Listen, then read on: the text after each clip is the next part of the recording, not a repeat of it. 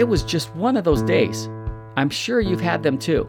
That feeling that pushes you to the mirror, wondering why the world can't stand you.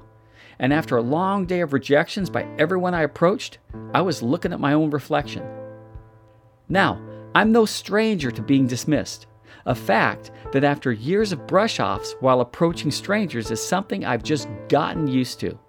I've been spit on, called many insulting names, and at best, or is that at worst, pushed into oncoming traffic.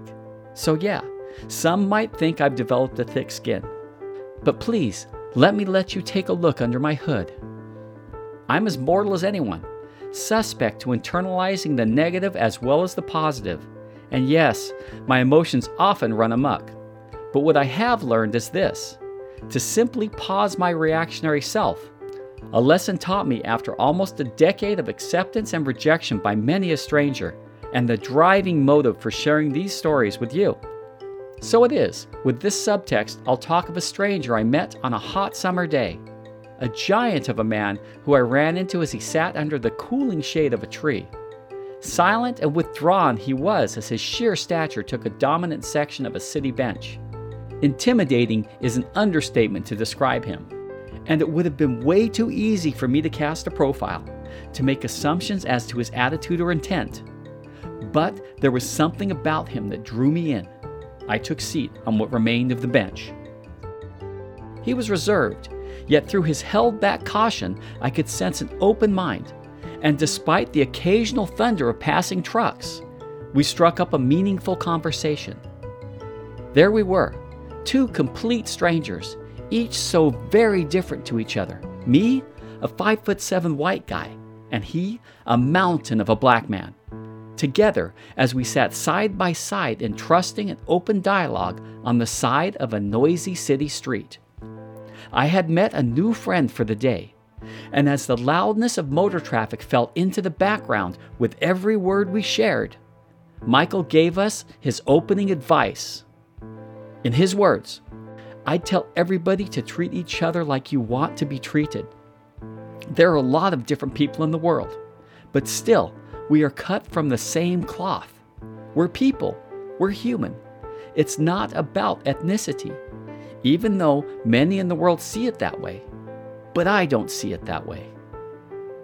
An 18-wheeler thundered by, shaking the ground as it interrupted our chat. But Michael picked it up right where we left off. Again, in his words, I think we'd live in a much better world if people would just take the time to hear what the next person's got to say, and to pass something on that is good if they do have something to say. I find today that a lot of people are unapproachable, but still, there are a lot of people who are approachable. I'm no individual to judge, but you can pretty much see the good from the bad. Sometimes I miss a call. The person that you think is bad is not, and the person you think is good is actually bad.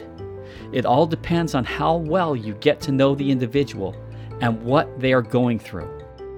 In Michael's eyes could be seen a wisdom, even a challenge to not profile, assume, or dismiss, a call to look beyond first impression, and a charge to purge ourselves of any form of malice.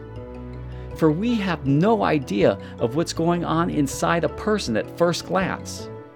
What appears as intolerance could actually be feelings of loss, despair, or loneliness.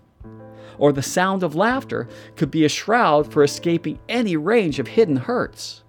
And per you and I, there is no open window to knowing any deep experience another is going through. But we can at least look at each other with compassionate and empathetic hearts. I'm not saying we have to be saviors or targets in any way. Just open to taking an extra second to govern our minds as we interact with the world around us. Now back to Michael. In his words again, people seem to be disconnected today, and a lot of it has to do with technology. You walk and you see a lot of young kids, and they have their headphones on. They're not really paying attention to their surroundings at all. They are just looking down at their phone screens. To me, it seems if we keep heading in that direction, we're going to fall out of touch with the real value of human socialness. And if it keeps going like it is, people are just going to fall out of touch with each other. People don't talk anymore. Really talk. Try to see where you are coming from. Might we honor the wisdom of a gentle giant, a man who, although intimidating in physical scale, has the gentleness of a healer.